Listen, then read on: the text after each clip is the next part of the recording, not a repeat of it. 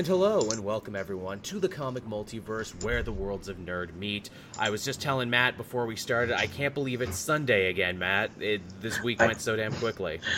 It did go surprisingly quickly. I don't know where it all went. I guess because we're in summer now. It's getting really hot here in Canada, which I can only assume means it's getting cold in Australia. Boy, is it ever. It is flu season here. Ooh, uh-oh, I'm sorry about that. But picking up from old business from last week, I have fixed my beard to make it more symmetrical. That bugged the shit out of me, because for people who want to peek behind the curtain and see how our show is done, I'm looking at me while I talk, and Matt's like up here in the corner, but I can't see him because he's recording video in his OBS and he can't have two windows open at once. Whereas for me, it's like the opposite. I can see both myself and you. Yeah, it's a hell of a thing, man, I tell you. So what have you been doing with your week, man? I've been catching up on comic reviews. I managed to get around to watching that new Deadwood film. Oh, yeah. See, I thought that was going to theaters. I was shocked to find, I'm like, oh, it's not going to theaters? It's going right online? Yeah, I thought it was going to theaters as well, at least in the United States, but here it aired in HBO and everything. But yeah, really damn good. That's good. I know with Game of Thrones, there's been a lot of conversation now of, like, you know, what shows had actual satisfying endings, which one were worth it, and I guess for Deadwood, you just had to wait a bit. Yeah, and it's really surprising, because, like, at the end of Season 3, you had all these different things, like, left out in the open and on the table, and they wrapped them all up here in like 90 minutes, and it didn't feel rushed or convoluted or anything. Let me ask you this, because obviously there's such a time gap in between the show ending and this movie. Do they do a time jump to explain why everyone's older? Yep, it's like a 13 year time jump. As you would need to. Yeah, it's a big part of the story, because it's like when South Dakota gets recognized as a state or something. That's right, and South Dakota had a really interesting time becoming a state, actually. They wanted to make a bunch of, They wanted a bunch of extra stuff that none of the other states got. Like, their women got the vote was the big deal back then. Yeah. Which is crazy to think, but yeah, that's cool. Deadwood, I swear to God, I have tried to watch Deadwood on several occasions, and I've made it to the halfway point of Season 1 several times, and then something comes up, or I get into another show, and I never finish it. I kind of did that with my recent rewatch. I started it ages ago thinking, I'll have in time for the movie, and then, like, stopped because I started watching... I was watching like Stargate and Ray Donovan and all these shows, and then I knew the show was coming out this week, and so I'm like, okay, I've only got a couple of handful episodes left, let's just blow through them. I'm glad I did. I am acutely familiar with that first episode, and it's a great first episode. That first episode is basically a mini movie unto itself, where it's like, you know, these people got killed out in the wilds, and we think the savages did it, the godless savages, and they're like, no, it didn't. They were clearly killed by friggin' white people who tried to cover it up and blame it on the indigenous people. Shit, I remember one time I was watching like a game of Deadlands, which is basically just, you know, Dungeons and Dragons, but for the Wild West, and literally that person just did the first episode of Deadwood, and no one at the table realized it because no one had watched the show. That's awesome. I'm like, yeah, I know what they're doing. You couldn't do that with fantasy, where it's like, yep, you're a bunch of halflings from a place called Not the Shire, and you gotta take this necklace to a volcano. That wouldn't be a volcano. It would be like the ocean. Gotta cast it into Ocean Doom or something. Yeah. The Doom Ocean. Cast it into the water. Thanks, Gallon the Grey. Yeah. But, so, you know, my week pretty chill. Trying to take your advice there and get into the whole PC gaming thing. I got Vermintide, because that was cheap. I figure that's something I can play on stream at some point. Nice. I've also just been really lazy because, again, you know, it's summertime now, so everything is weird. Ooh, I was really happy because I got to finish a piece of scripted content I've been working on forever. I wrote a big review video essay. Started as a review, it turned into a video essay on Doom Patrol Season 1. I was really happy to put that up. Yeah, God, that show was so damn good. Wasn't it? Like, so damn good. In just one season, I'm like, this is one of the best seasons of comic book television ever. Like, if they ended it here, it would be top 3. Yeah, that's the thing. It didn't go the usual route of No. like a superhero origin. It just like it's like here are these characters like, and I suppose that's probably the best way to introduce them. It Like really because is. they're a tough group to like introduce to like general audiences. Oh yeah. So you just go with it. Just go hard into the weird stuff and hope it works. They're a very hard nut to crack. I mean, juxtapose that with, we won't spoil all of it, but I'm imagining we both saw Swamp Thing this week too, because Oh my god. That was such a good show. it is a good show, but boy, did they go the opposite direction of Yeah. Doom Patrol, where it's like, okay, so, in the first episode of Doom Patrol, we introduced to you everyone in the Doom Patrol and what was going on. Well, okay, so for Swamp Thing won't actually show up until the last 10 seconds.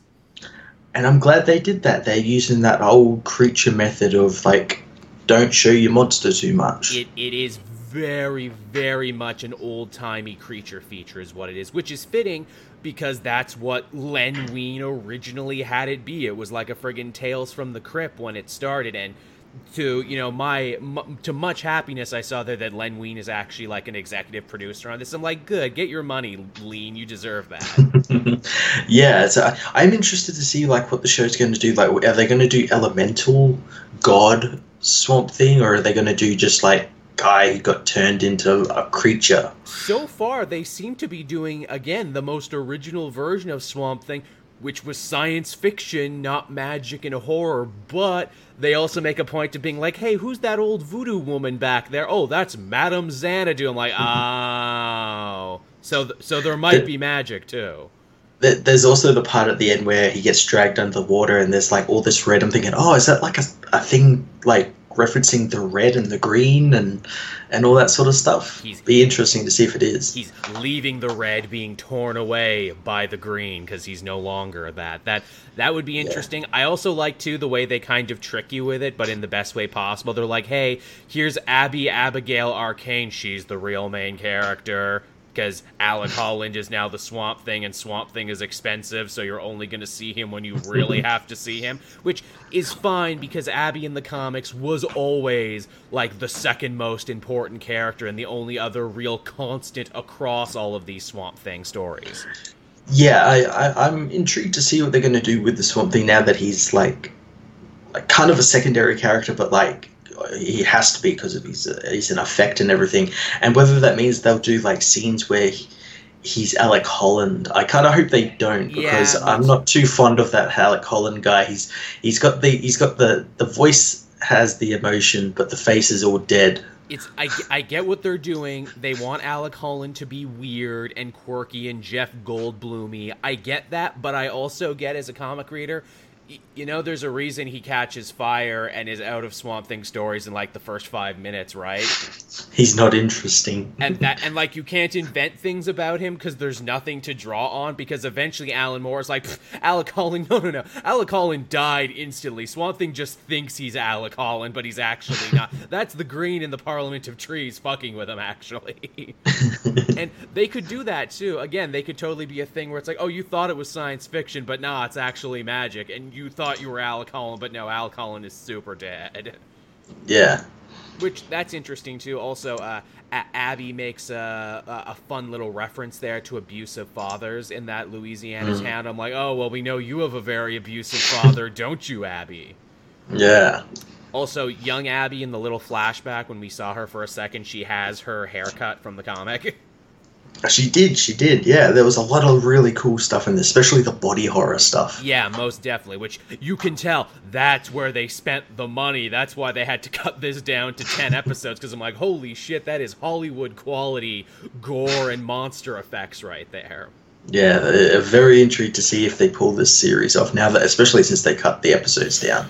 You don't want to hear that, because again, it's like, imagine if they stopped Doom Patrol only 10 episodes and you would miss the great payoff that everything was building to. Hopefully they can do that. Yeah. But yeah, Swamp Thing is cool. I'm interested in it. I'm here for it. It's on at the perfect time too, because it doesn't really have any competition in the TV sphere. Mm-hmm. Yeah, well, it's come on during like TV hiatus time where all the other comic book shows have gone away, and I think only like Agents of S.H.I.E.L.D. is the only thing on. That's true. But yeah, so I guess from there, we can actually hop into the news we have this week. And Matt, we got to talk about Abu Dhabi, Matt. I bet you thought those were words you would never hear me say on the show. Guys, we've been putting it off for too long. We need to talk about Abu Dhabi. Precisely, we need to talk about, we're going to be covering a lot of theme park news this week, so, just don't worry, Defunct Land. Don't worry, Disney Food Blog. We're not trying to steal your thunder just yet, but, I didn't even know this was a thing. We might have mentioned this like a year back.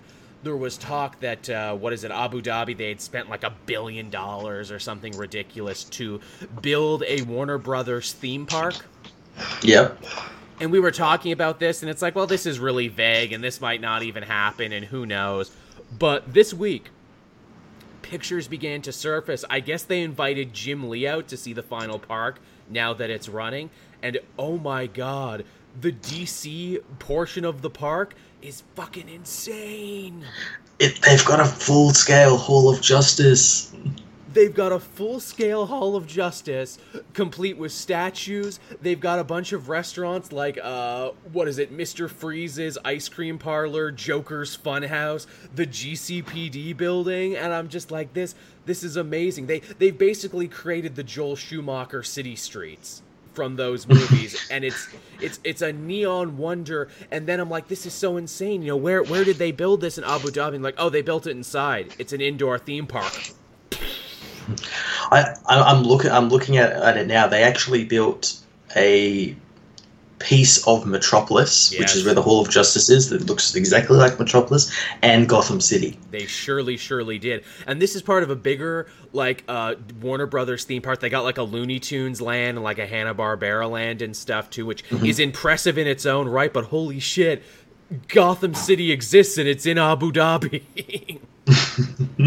So what we're saying is you all need to, give to Matt and Mai's vacation fund next year in Abu Dhabi. I think it's only going to cost me $2,000 to fly there if I go tonight. So I was seriously looking too about that. I'm like, okay, so what do I need to know about traveling to Abu Dhabi? And they're like, well, it's one of the chiller, more laid back parts of the Persian Gulf and the United Arab Emirates, but also, if you're Jewish and gay, maybe don't tell people about that, because even though they're ahead of the curve on social issues when compared to everyone else, they're still not great. But if you're a woman, you don't have to wear a headscarf, but you should probably wear a headscarf, and you can drink there, but you also probably shouldn't drink there. They have a whole theme park devoted to the Ferrari car. Wow. But I'm just like, that's really impressive. And of course, because, I do this because I'm an internet detective, I followed this down the rabbit hole. I'm like, what other things has Abu Dhabi spent money on to license? And I found something absolutely insane. And this might just be old news. Have you heard of a restaurant app chain, Matt, called Garfield Eats? No, but I have an inkling of what it is. So some guy named Nathan Mraz, got Jim Davis, the creator of Garfield, perhaps at gunpoint, I am not sure, to sign over the licensing rights to Garfield to create a mobile pizza delivery service to send you little pizzas shaped like Garfield. What the hell? I know, and I'm like, but shouldn't it be lasagnas, though? Because Garfield is lasagna, not pizza. Only to look at the website, which, again, is in English, because, of course, it's very bad English, but it's in English. And you can get lasagnas and garfuccinos, but the only problem is that the lasagna is just shaped like a regular lasagna. So I'm like, what the fuck are you even doing? It's just a lasagna with, and the packaging has, a Garfield sticker slapped over, the actual brand. That's basically it. I continued to follow this. Apparently, Asterios Kokkinos, who is a comedian who you may have heard of there. He was involved in the big LOL suit, if you follow that around. But he apparently has been doing hard-hitting comedy journalism about this place, trying to get this Nathan Mraz guy to sit down for an interview. And boy, was I shocked to discover he's a dual citizen with Canada. Oh, wow. And he just recently opened a brand new Garfield Eats restaurant in Toronto. Oh, I think you need to go do a video on that. next time I'm in there, I think we need to go to Garfield Eats. And again, to listen to this man talk, he's clearly insane, is what he is. He's Billy McFarlane from Fyter Festival. He's just this, con man with an inflated self-ego who's like, well, I cannot be defeated. I am bulletproof. I got Jim Davis to give me the rights to Garfield for this stupid idea. Hey, maybe he had one of these investors go suck his dick. Who knows? to release the rights. Who knows? And again, all I could think too is that that comedy sketch there for I Think I Should Leave Now, where it's like, I bought Jim Davis's house. And I'm like, is he that guy? Is he that guy who just lives in Jim Davis's house? I don't know. But yes, this story was wonderfully insane, and I had to talk about it, and I just love that there's a weird-ass Canadian connection to this. But goddamn, Garfield Eats, everybody.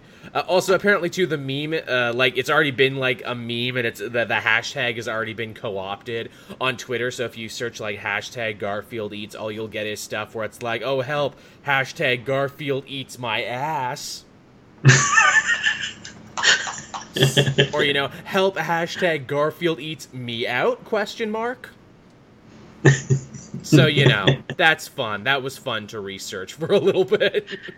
That's great. As you said before, when you were researching or the Abu Dhabi park, I was doing that with something we're going to talk about a little later on in the show. Yes, again, you're getting so much theme park talk this week, everyone. Don't you worry, it's a coming. But next, we have another piece of news. DC announced a brand new series, Joker Harley Criminal Sanity by Kim Garcia. This is going to be the newest book they've announced for Black Label. And I know, Matt, you had some words for this one on Twitter. Do tell everyone what you told Twitter. I kind of went on a bit of a rant. You did. So far, Black Label, after its rocky start, has just become a place for people to obviously pitch whatever Batman story they have, and they'll just greenlight it. It's true. It's just all Batman stuff. You're not wrong, and in fairness, that's kind of what the Elseworlds brand became too, because apparently if you give people the ability to tell stories without the constraint of continuity, everyone just wants to tell Batman stories, apparently, or they're only greenlighting Batman and Batman-related stories because they think those are the only ones that'll make money. It's really frustrating, especially because you got a brand called DC Black Label, which you've touted out as the edgy, more adult stuff. You shotgun that in the legs by censoring Batman's dick in the first book ever to come out on this Black Label thing, and then you start giving them more Batman stuff. But give weird give a Swamp Thing a Black Label. It's Sergeant Rock. Metamorpho or Jonah Hex, all these weird characters that you're not doing anything with. Give them a one shot or just 3-book arc or something. It'd be nice, but no. Apparently, Black Label has devolved into just another Batman imprint. Yeah, it's just another Batman. We've got that Frank Miller Superman book coming out, quote unquote. When it's ready, whether it actually does happen. That Wonder Woman one that was meant to, is that even happening anymore? They haven't talked about it. Yeah. Was there anything else that got announced when Black Label was announced? I don't think there was there? There was one. It was a history encyclopedia of the DC universe, and again, they stopped talking about that one, too. I think that one got, quietly cancelled. That's a shame, because I liked that idea. But yeah, that's unfortunate. As far as this Joker Harley series go, this sounds like a TV pitch a little bit, and that's not a bad thing. It's okay, imagine a universe where Harley Quinn isn't a psychiatrist. She's a criminal anthropologist who works with the police to catch serial killers. And what if the Joker wasn't so much the Joker we know, but what if he was closer to Ted Bundy? What if he was just a serial killer who was also charming? Which I'm that I would say that's a stupid idea, but this is hitting at a weird time where a bunch of women are falling in love with Ted Bundy because he's so charming in those Ted Bundy documentaries. So I'm what? All right, you can comment on that. Sure, why not? See, the problem I have is that there's only so much you can do with Joker and Harley Quinn that until it becomes basically the same story over and over again, and that changing the settings fine and everything, but it's going to be the same story. It is. You know what actually or no, go ahead. I was going to say they should change it up by like doing something like, okay, well, maybe we know the relationship between Harley and Joker, so Harley is like abused by Joker, but what if it was the other way around? Like you beat me to it. I was going to say, what about and Harley was using Joker, like kind of like White Knight. White Knight or Telltale Batman Season 2, which I think was actually one of the best twists they've ever done on that relationship. Yeah, that would be interesting and change up the dynamic, but they won't do that for some reason. No, but yeah, that's the story, everyone. There's another Black Label book for you. It's not dead yet. Yeah, expect more Batman books to be announced at San Diego Comic-Con. I'm sure it's no Age of Heroes just yet, and it's no Young Animal, which, let's face it, they only dug Young Animal up again when it's like, what, the Doom Patrol show is popular? Well, greenlight a new Doom Patrol book. What do you mean we already had one and we let it lapse by the wayside? Oh, well, shit, dig it up again. Did it lapse, or did it just get, like, the book will come out when it's... We don't know. It's done, but we don't know when it's coming out. Here's the thing. If anyone but celebrity in other things that aren't comics, Gerard Way, was writing it, they would have just canceled it, but they didn't want to piss him off, so they're like, oh no, it's just slumbering is what it is. He can come back whenever. But they canceled everything else in the line because it was all just Gerard Way anyway, so it's a book attached to a line that really has nothing else in it. Yeah. Which I don't even know why they bother publishing it under Young Animal. They should just consolidate it all together is what they should do. Yeah. And they should just call it DC Imprint. What imprint? The Imprint. Yeah, Nondescript Imprint 1. Nondescript Imprint 1 is what they should do for all these things we tried to. I mean, shit, credit where credit is due for Marvel. They did the Ultimate, and then they were done. Yep. Nope. Yeah, they don't actually have like a null imprint. They did do like mini-series of like Marvel Knights and stuff, but it's only ever just been mini-series. Yep. They keep threatening they're going to bring back Malibu or one of those other things that they own to be its own imprint, but they never do. No, they're not going to do that. No, I doubt it. But yeah, so that's your Black Label news, everyone. Next up, we have some cartoon news. I get the feeling this doesn't affect me or Matt at all, but I wanted to mention it anyway, just because I figured it would be a good launch pad for another conversation. Apparently, Marvel out of the blue ordered a third season of that Marvel Spider-Man show, even though it seemed like that show wasn't coming back. Yeah, whatever. I know, it's not a very good-looking show, but the interesting thing is that the third season is going to be called Maximum Venom, because we gotta wonder why. I wonder why. Again, hey, let's dig up this thing we let die because we can slap Venom on it. I don't really care for any of those Marvel animated shows because it seems like that. Or no, it seems like they're going quantity over quality. Yeah, because there's like 40 episodes a season, and they do like 3 seasons a year and everything, and like that's not good quality. No, there is just a factory that's churning them out, and again, it's like you could be writing for all audiences, but you're not. That's weird. No. You're going for just like the youngest of youngest kids. That's so strange that's how you choose to run it. Because I remember at your height, Wolverine and the X-Men, Spectacular Spider-Man, those shows were great because they wrote for all audiences and all types of fans. Even, Avengers or Mightiest Heroes. It's weird you don't want to do it like that anymore. Yeah, Earth's Mightiest Heroes was like amazing. It was so good. It's the best Avengers show. Like its kind will not come again, and it's weird that it won't. Yeah, it's so strange what they're doing with these shows, and it's weird because they're jumping with this Venom Carnage, Maximum Carnage, Venom, whatever it is. They're jumping on trends like that. Like they had like with that Avengers show, they had like some Black Panther arc just before Black Panther came out, then Captain Marvel, and then Infinity War, and all the. It's so strange. They seem to exist for no creative reason. They seem to exist only for branding and merchandising reasons. Yeah, pushing product. Which that sucks because it's like, man, kids deserve better, and I like to think kids are smart, and even they know when they're being marketed to. Yeah. Well, that's like most shows these days. Most animated shows these days, they sell product because movie come soon. or something. It's true. I mean, obviously, there's like, some really good ones in there. I, of course, carry the flag of Steven Universe and Craig of the Creek and all this other stuff. It's like, no, these are actually made by creative people who want to tell a story with characters and everything. It's just that they're 11 minutes. Apparently, if you want to tell good stories now, you have to do it in 11 minutes.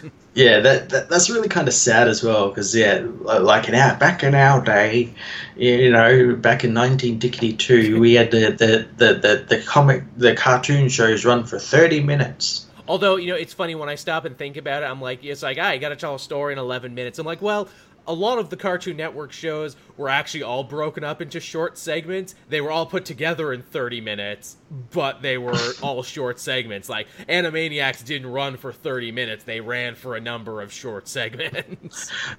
But also, to be fair, there was also kind of some through line with them as well. Like Laugh-In, like the great variety shows of its day. But, now we're waxing poetic. Speaking of Avengers, I didn't put this on the list, but I really should have. Apparently, we got some news about that Square Enix Avengers game now. Yeah, that's going to be announced on the 10th. So the day we do this next week, I think. Right on. Actually, I can announce it now, too. Next week, we'll have a guest for the latter part of the show. I won't tell you who it is, but just get excited. In fact, I do think he might be the biggest get we've gotten for the show yet. We were actually just reading his IMDb page. We're like, holy shit, he's in a lot of stuff. Yeah, pretty damn good guess. But yeah, get ready for that, everybody. But so that Avengers game, we don't know really what it's about or even what kind of game it is, but we know it's Square Enix, and a lot of people are like, ooh, is this part of the shared universe with the Spider-Man game? Maybe, I don't know. Well, apparently the guy in charge of like the Marvel Entertainment Games said it will be. Whether that actually turns out to be true, though. I mean, like, they could do it in even just the smallest way to be like, just like, get us here like a news program in the background or a paper clipping or something being like, oh, what's happening in New York? Oh, Silver Sable in martial law. Oh, we should do something about that. Don't you think, Iron Man? I agree, Captain America. Yeah, well, in that Spider-Man game, we had, like, references to Tony Stark and Captain America. We had the Avengers Tower. We did. And all that sort of stuff. So, yeah, I'd be interested. There was, like, a little blurb for the panel going around, and it kind of gave more depth, and it seeked to imply that you might be making your own character, maybe. Ooh, that's or like interacting with people like Captain America and Hulk and all that sort of stuff. Can I make a really edgy 90s character? Can I make Blood Gut the Destroyer? He's just got a dozen pouches and spikes in places he shouldn't have them. Yeah, and his muscles are ridiculously huge. Speaking of character creator, Code Vein, basically Anime Souls. That game was not at all on my radar. Then I saw people screwing around with the character creator, and I'm like, all right, that's a really good character creator. I'm interested now. You can make all your pretty anime Bashojin boys and cat people, and you can do everything else. And I'm like, all right, that's pretty slick, honestly. I wasn't interested. Now I'm interested. Just like I wasn't interested in that Final Fantasy XIV RPG, and then I found out they released a new class that's literally just all based around the gunblade, and I'm like, all right, that's the kind of anime trash I enjoy. All right, I can have what? I can have 30 days free before you make me start paying? Okay, you have 30 days with the gunblade. Is the gunblade DLC? Do I have to pay extra for the gunblade? Also, I can be one of the weird cat men from 10. All right. That's fine by me. Or one of the bunny ladies from the future ones. All right, Final Fantasy XIV. I see you. But yeah, so that's that news. I'm really interested what kind of game it's going to be. Do you get to pick your Avenger and go in and out? Do you make your own character, like you said? Wouldn't it be hilarious, because it's Square Enix, an Avengers turn-based RPG? Hey, I'd be cool with that. I think they would greatly, it wouldn't excite as many people, but it would definitely excite us and the people watching the show. Imagine Avengers by way of Persona. Yes. Oh, you got to get your social links up with Captain America so we can say Avengers Assemble. Oh, wait, everyone. This enemy is weak to vibranium. Quick, hit it with vibranium. Oh, cool. We'll blend these two characters together to create a new monster. Love it. You get big boss fights with, like, Graviton and everything. It's like, oh, he keeps buffing his skills. Quick, buff him down, Black Widow. Buff him down. Quick, guard, everyone, or else this is going to be a one-hit kill. Yeah, I'm intrigued to see what kind of game it is, especially since it's been in cooking for very long. There's been rumors that it's going to be something like Destiny-based, like that type of like gameplay. Like a game as a service, always online.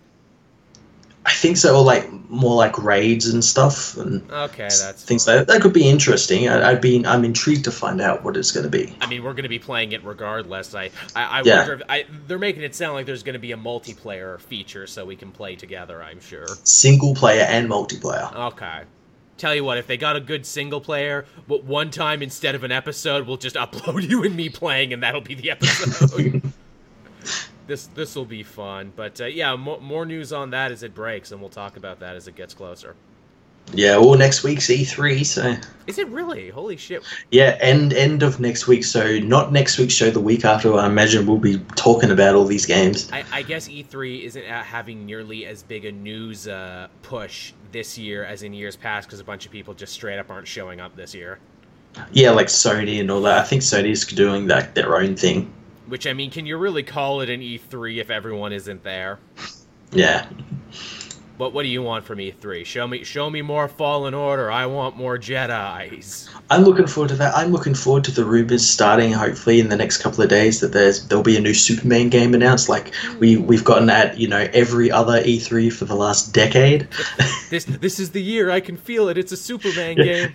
Every year, like the week before, everyone's like, "Oh, I heard Rocksteady's going to announce that Superman game. Here's a blurry picture I made. That's totally real, guys."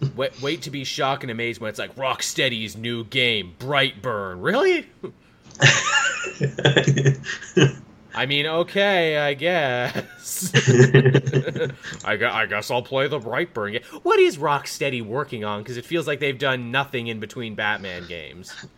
There's rumors that it's like a Batman prequel game, like a Justice League game, a Superman game. It's like all these different things. I'm like, not really too...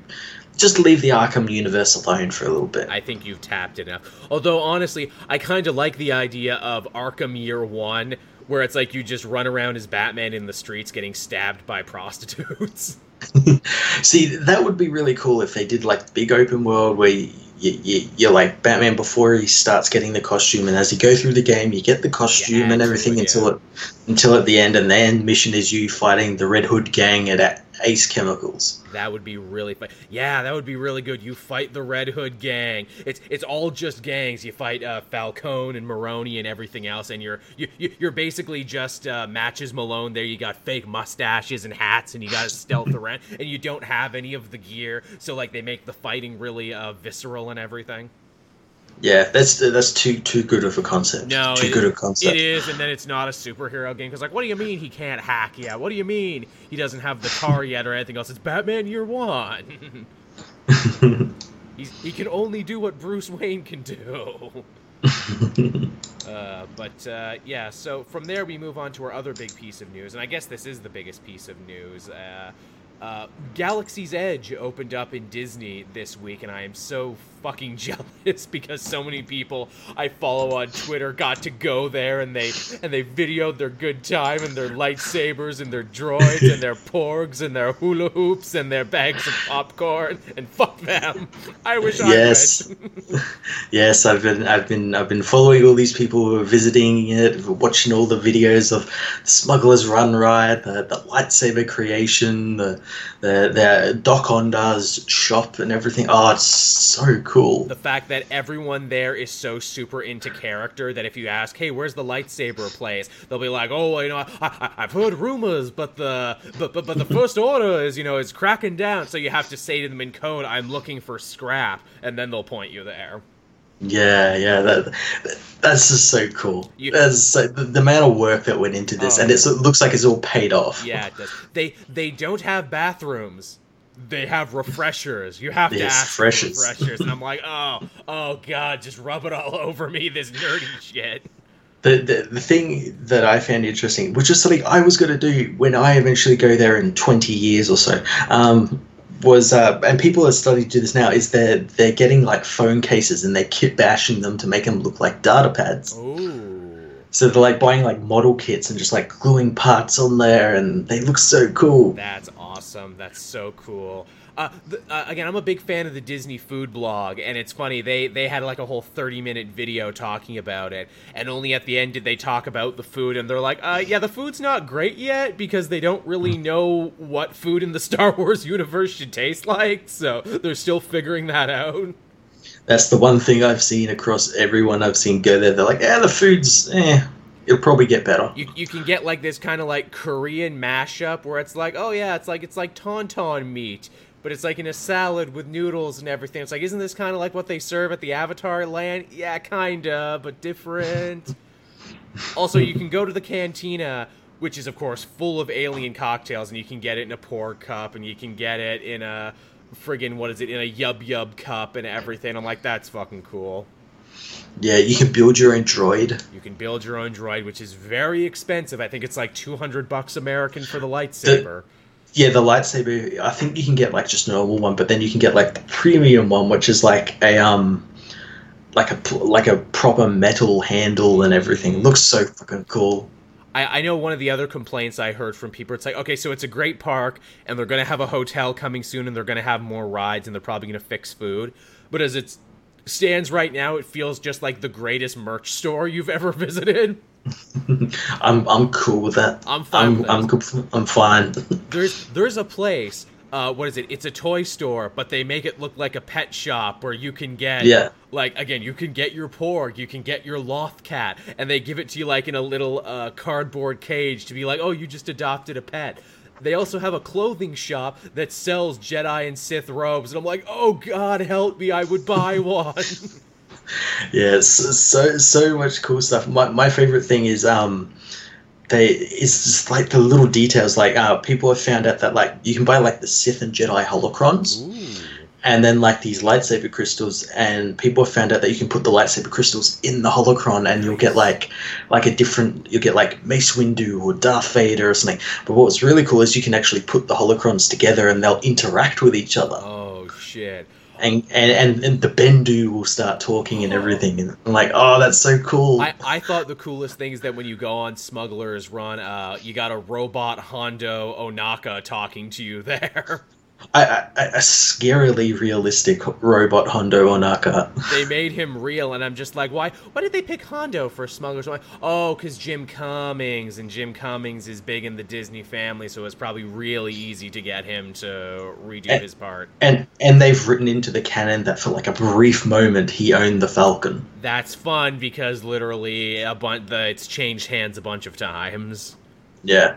Goddamn, friggin' Galaxy's Edge is so goddamn cool. Yeah, it got me, like, as you were saying before, researching. I was like, how much are tickets? And I'm like, they're a lot. They're actually relatively cheap, like, considering what I would get out of it. That's true. And again, it's probably a much bigger trip for you to Orlando than me to Orlando. Yeah. And again, I'm heading into my con season now, because obviously I got one in July, I got one next month at the beginning, and I got one in October. And I've saved up a pretty decent nest egg, and thank you, fans who have donated to get me a camera person for the July thing.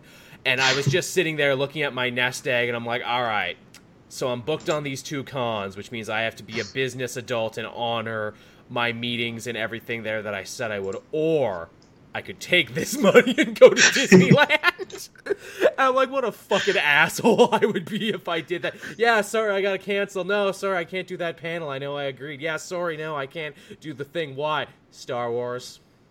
Yeah, Galaxy's Edge. I had to Star Wars. I had to go to Star Wars. Because that's really what they're selling here. It's like, look, but guys, you can come to Star Wars. You know the movie you like? You can come and be in the movie you like. Yeah, what's really cool about it as well is, like, most people have pointed out that, like, they thought that like because it's a park in Disneyland, you'd like look up and see like, oh, there's the Disney castle, like kind of takes you out of the immersion. They built the park in such a way that you can't actually see it; you just see the sky. That's crazy. That's freaking awesome that they've done that. Also, too, when you leave the park, they're like, "Oh, you're going off-world now." That's the thing, because the park, it's in another world is what it is. Also, apparently, as it stands right now, because it's the hottest park, they've had to institute this thing. You can only be there for 4 hours. Oh, really? Yes, you can only... That's how, like, overpacked they are for people who want to come in. So as it stands right now, until they build the hotel, and until it just becomes another park, you can only be there for 4 hours. How would they regulate that? Because you could, like, get in the park and just, like... It's like, oh, my 4 hours are up, I better leave. Or I could just go stand in line for the Millennium Falcon ride another time. Yeah, I was going to say, do they put a little wristband on you when it starts beeping, beep, beep, beep, then the first order agents come and kick you out? You got to get out before it explodes. They implant like a bomb in your neck. Man, they spared no expense. They send bounty hunters after you. Dengar comes and drags you out. That would be so cool. That their security.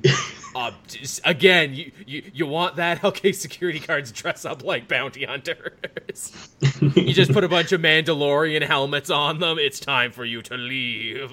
The one thing I dislike about it, but like I understand why they did it. They don't allow adults to dress up. Kids can, but adults can't. That makes sense. And I understand why they did that, but at the same time, like, oh, I want to dress up. You sell robes in the shop. You can't tell me. I mean, look, here's the thing, Matt. What we got to do, and I know people do this in Disneyland anyway, because that's a rule across the board. You can't come dressed up like a Disney character if you're an adult. But they found ways around it where it's like, look, I'm just wearing a white linen shirt and a brown vest. It just kind of looks like Han Solo. Yeah, no, go as like the rip-off characters, the Turkish Star Wars characters. Exactly. See, you got to be creative, but you can do it. I'm waiting for that one person to go dressed up as like Captain Kirk or something. Just getting beaten up. Yeah. That's what I like. Oh man, did you see this? I'm sure you did, because it's been making the rounds, because we can't have any nice things and because people always have to hijack fun stuff for their own bullshit. Apparently, a bunch of, anti-vaxxers dressed up as Star Wars characters and hung out with a bunch of signs. I saw that literally just as we were starting the show. And I'm like, what a confusing protest. Who are you trying to reach with this? I know you don't care about Star Wars and you're just looking for something that has the most eyes on it to try and, promote your bullshit. It happens at San Diego Comic-Con, too. It happens in everything where it's like, oh, I want people to see my stupid sign. So you go to where there's lots of people. But the fact that you dressed up as Star Wars characters to spread your anti-vax message, I'm like, what? Well, my favorite one was there was like a bunch of people who they were the people who are angry at Disney for ruining Star Wars. So they paid thousands of dollars to get into this park to stand in front of the Millennium Falcon with a shirt that says Luke deserved better. Of course they did. Sure showed them. And again, somewhere like up in the high rise there, Bob Iger's like, I got your fucking money already. Yeah, he's wiping the tears away with the $100 bill. Oh, I'm so sorry. Oh, I'm so sorry. Now buy a porg. And you know they are going to buy a porg too, because porgs are adorable, and you can't not buy one. But yeah, again, I would love to go to the park. Again, maybe when they open the hotel, I'll think about it. Maybe I can save some money. But yeah, I definitely want to check out Galaxy's Edge. There's two Galaxy's Edge open. There's one in Orlando and one in California. Right, because there's the Disneyland, Disney World. So that might spread it out a little bit more. That'd be nice too. And and they're gonna have different shit, I'm sure. But obviously, the LA one is gonna be more expensive than the Orlando one because you're in LA.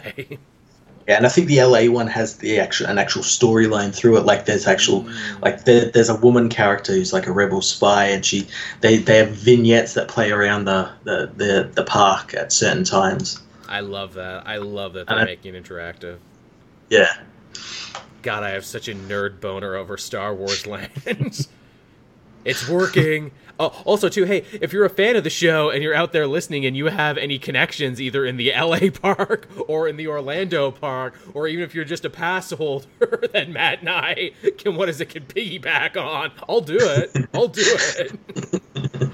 I am not above crashing a fan's family vacation. All right, everybody. I show up in a tropical Hawaiian shirt with a 6-pack. Let's do this. Yeah. No, you wouldn't be allowed alcohol in there, so you've got to, like, smoke. You got, like, the wine and the Diet Coke goat thing. You say that. Galaxy's Edge is the first park in Disney, I forget if it's Land or World, that actually lets you drink booze, because you can drink booze in the cantina. Yeah, but you can't take it out. But you can't take it with you. Ha. Just me and my like tank top, tropical shirt. I'm that uncle who ruins every family vacation. Yeah, when we turned around, he was fighting with the dude dressed as Gaston. It was the worst. What'd you say about my mother? She is a saint, you jerk. But all right, we can get off this topic, even though I swear Matt and I could talk about this all day. I'm sure we could. And ways to make it better and cooler. But, yeah, so we actually did read a fair amount of books this week. It's funny, I feel responsible for this. Last week, I'm like, oh, there's, so few books to read. I might actually catch up on stuff. And then this week, it's like, here's a dozen more. Here's a dozen more, many of which are really big issues. It's absolutely true. So where would we like to start this week, Matt? Let's start our week off good with Heroes in Crisis issue 9. It's over, Matt. The national nightmare is over. We can breathe again. We still have Batman though. We do, but not for much longer. No. My God, what? Oh shit! I guess that's news too. We didn't write down here. The big reason now we know for a fact that Tom King is leaving Batman early is because he's co-writing the New Gods movie. Yeah, perfect timing there, guys. I'm not going to say he's failing upwards in Hollywood, but Yeah, and what does that make you think of his work on Batman if he's just going to leave it just to go write a movie? I guess that 100 issues wasn't as important to you as we all seem to think it was. Mm-hmm. And again, too, I bet if it takes off... Here's the thing, like, Tom King is a writer, I bet this is what he always wanted, is the thing. Which, good on him, he gamed the system and is living his dream, but we're not here to talk about him as a person. We're here to talk about his work, and we're here to talk about Heroes in Crisis. Yeah, so... This ended on probably the worst Deus Ex Machina bullshit I have ever seen. Man, for a comic... Holy crap. For a comic that continually touted itself as the most mature, complex, and layered look at mental illness in America through the lens of superheroes, boy, did they ever end on some after-school special moralizing bullshit. Hey, Wally, you just gotta believe in yourself and your friends, and you just gotta talk it out, man. Booster, people are dead. People are literally dead. It's okay, we got clones. Heroes before bros. And yeah, and also I can clone people from the future and could do it whenever I wanted. Yeah, just somehow came up. Yeah, don't ask about the implications of that, of cloning being real and something Booster Gold can just do. Yeah, now there's a real story. Yeah, what does Booster get up to with those clones? Something to do with his birthday party, apparently. Apparently so, yeah. But, again, I love to, this all starts off with Wally seconds away from killing his time double because it's a Tom King story and they all end up being about suicide eventually. Yeah. Before eventually the motley crew of supporting characters... I love the Trinity had nothing to do with this. The Trinity was all over this in the beginning and then they have nothing to do with the finale. No, yeah, they're barely seen in this issue as well. Even though they started Sanctuary and you think they would have an invested interest in dealing with what happened there, we'll leave it for Batgirl. They started Sanctuary. Batman was investigating it with Flash, which is that story is never mentioned. Nope, never once. Superman was apparently dealing with the huge, breaking story of this being outed in the world because somehow people think heroes getting PTSD is like a world-shattering event. even though it never was treated as such, and it was something No. one speech could do away with. But yeah, I love too in the end where Wally's like, hey, you don't have to be alone, you got your friends, your best friends, Booster and Barbara and Harley and Bluebeard. I'm like, he barely knows these people, he barely interacts with them outside this book, and now they're best friends. All these people should have been the Titans. Yes, absolutely. If you made them Dick the Titans, and Garfield and Victor and all these, Donna Troy, all these people it should have that been are actually back in the comics. Yeah, it should have been a Titans event. Oh, sorry, we canceled their book. Well, can it be Nightwing? No, we shot him in the head and he doesn't remember who he is anymore. So I guess you get this motley crew of Scooby Gang members. See, these are all characters that Tom King has written before. So this isn't like Dan DiDio saying that. This is Tom King. This is the people he wanted to do it with, because he's written them before, written them very terribly, but yeah, he's written them before. Also, we finish off the Poison Ivy storyline where it's like, oh yeah, she died but came back, and how was that possible? The Green did it.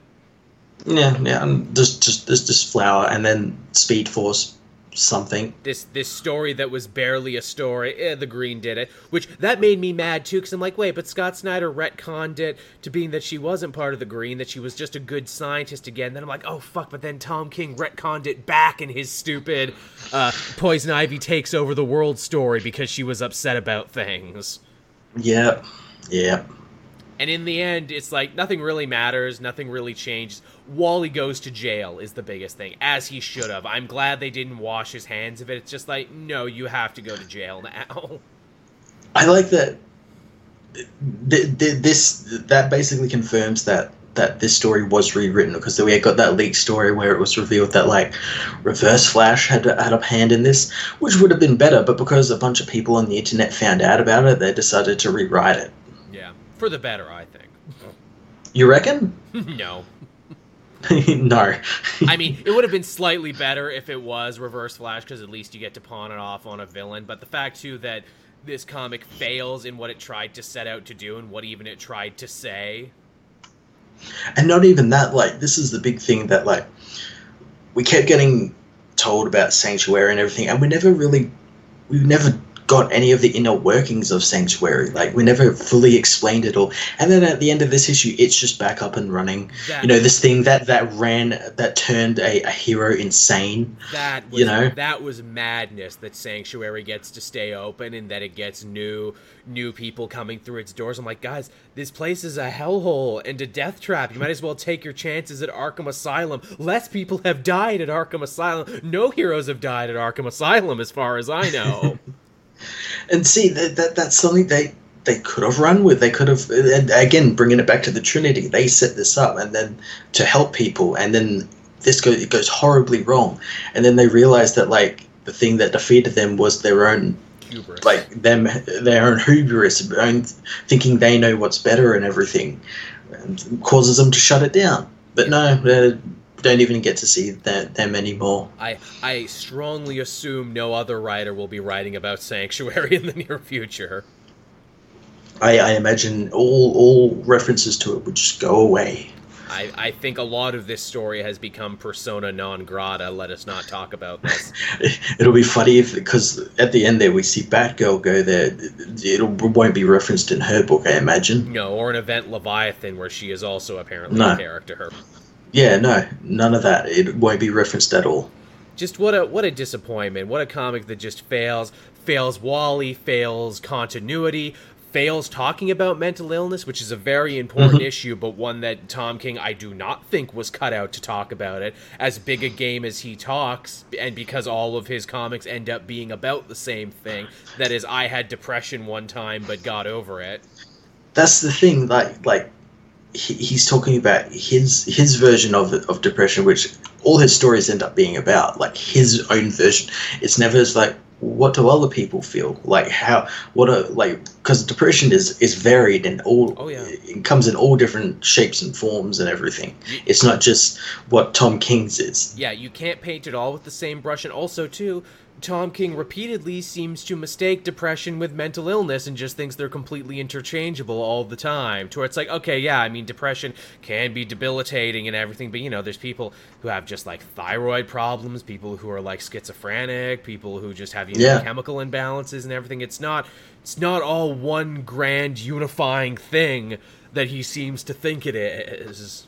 Yeah, it's very strange. Very strange. This issue, despite this whole series being, like, dark and morose and everything, this last issue is filled with jokes for some reason. Like, again, I mentioned the bros before heroes, but also just, like, little one-off things.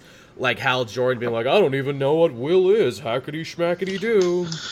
Those little, like, boxes were so, like... Someone pointed this out to me, and I've got to agree with it. It's like Tom King needed to fill these boxes in with characters, so he got a bunch of characters and then just Wikipedia'd them on DC database and read the first paragraph and be like, oh, okay, then all right. There's the Hal Jordan one really pissed me off because this is the character who's very intimate with his will. He used his own will to craft his own Green Lantern ring. I know. This guy knows what will is. He's currently trapped inside a will-based ring. Yep. Going on adventures. He knows what it is. Then you got Firestorm. It's oh, my head's always on fire. What's up with that? I'm that's amazing that he's a punchline in this Tom King book. Meanwhile, Jeff Johns gives him a whole story to himself in Doomsday Clock. Yeah, an amazing story, and and just characters like that, and the stuff with the Robins and stuff in those panels, where it's they're describing themselves and the other Robins, and it's no.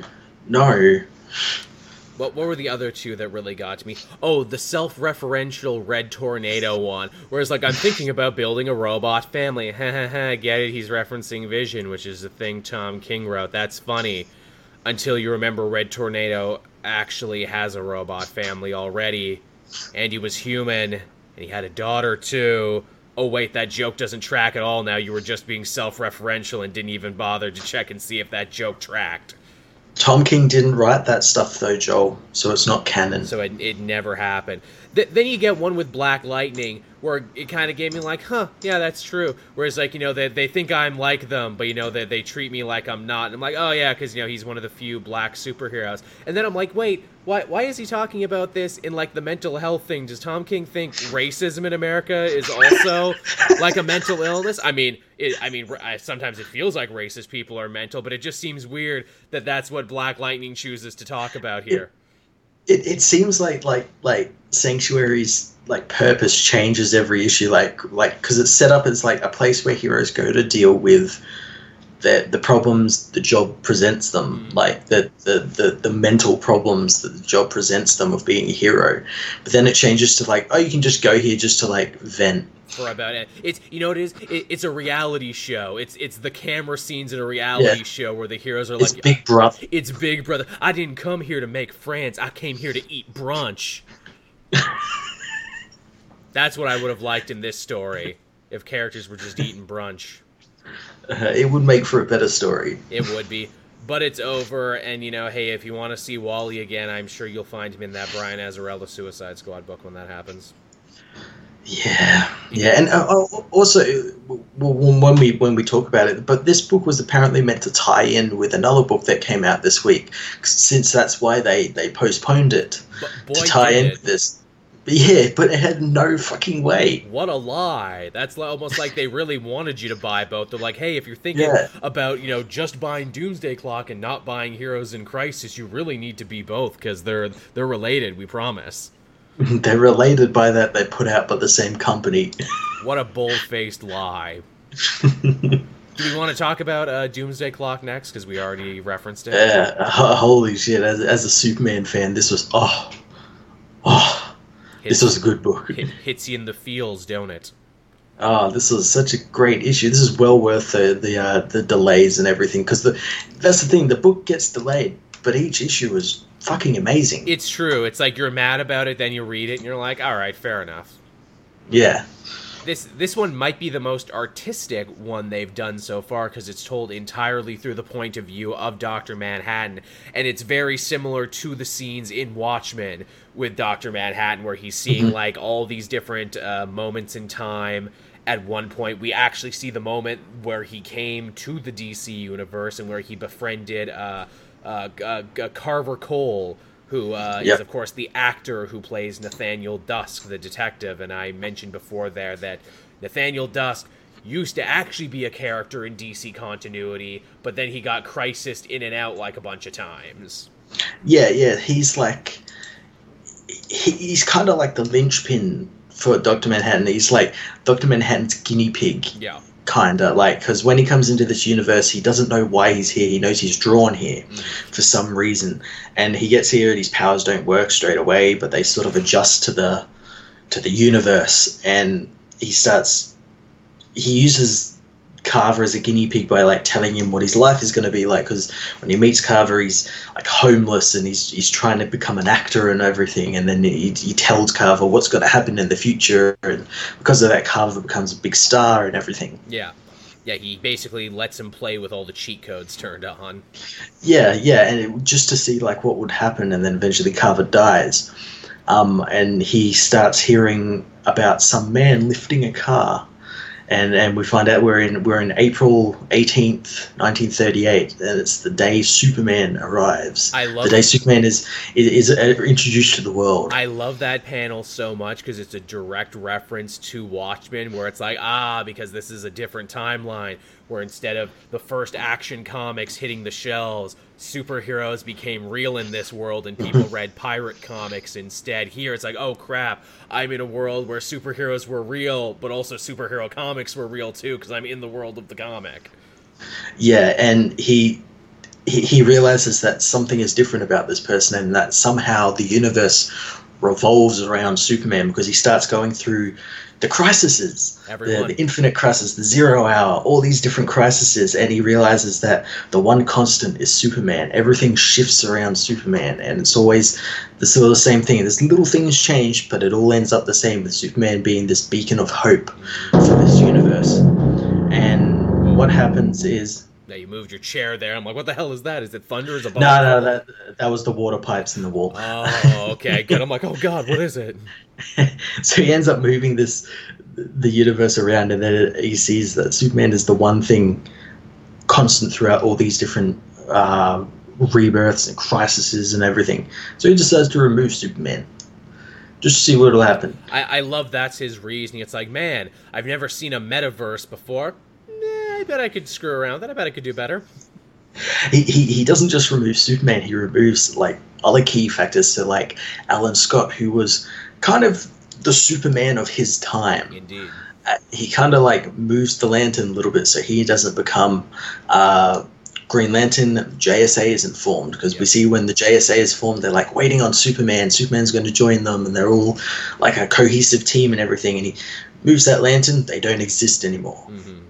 Time is forever changed, to the point where, again, we get the New 52, where it's like, oh, here his parents die on prom night, and he's sad and distant now, and his words are so ringing when he's like, finally, a Superman I can relate to, finally a Superman like me.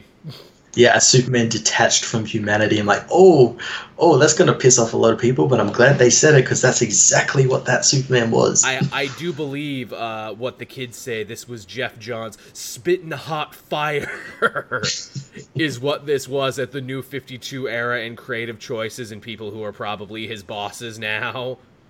Yeah, and he does that, and because of all these changes he's doing, he starts becoming like intoxicated by these changes and being like, ooh, I like this, I like doing all of this. But the metaverse, as we learn, fights back and seeks to imply that Wally West might be like a physical embodiment of it. Yeah, that like that's why he got lost, or at least he came out long enough to see that Dr. Manhattan was screwing around with the metaverse, but he couldn't do anything to stop him. And it's very funny to see him be essentially given this place of such importance in this book, and yet be so horribly buried in another book that came out this week. Well, what I hate is that, like, Jeff Johns, like, puts that out there and be like, maybe some writer will do something with that. But the thing is, because of the way things are at DC, no one will get the chance to. No, like, that is a horribly wasted chance. It's such an interesting concept as well. Sure is.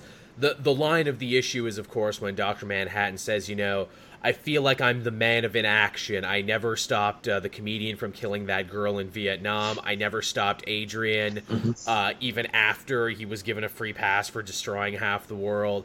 And I never saved my friend Carver from getting killed. I am the man of inaction. Superman is the man of action, and when we meet, he will either destroy me or the metaverse will be destroyed. That line, that's a great callback to another Jeff Johns thing he did in Infinite Crisis, where Superman is fighting Superboy Prime, and he tells Superboy Prime he will never be a Superman because despite all of the powers, he's a man of inaction, whereas Superman is a man of action. It's bringing those parallels back, Round of applause for Jeff Johns. And again, too, I know someone in my comment section said disparagingly, it's like, oh, this is just continuity porn for DC fans. Not a good... What's the problem with that? And I'm like, you're damn right, it's continuity porn. Why is that like a problem? Yeah, how dare this man pay attention? Yeah, how dare he? And how dare fans who read this also pay attention and, get a deeper meaning of it. But yeah, Doomsday Clock, really cool. I guess we're in the home stretch now. 2 issues left. They'll be released, as I said in my review, between then and the heat death of the universe. The inevitable heat. See, that's the thing, our metaverse will actually end before those 2 issues come out.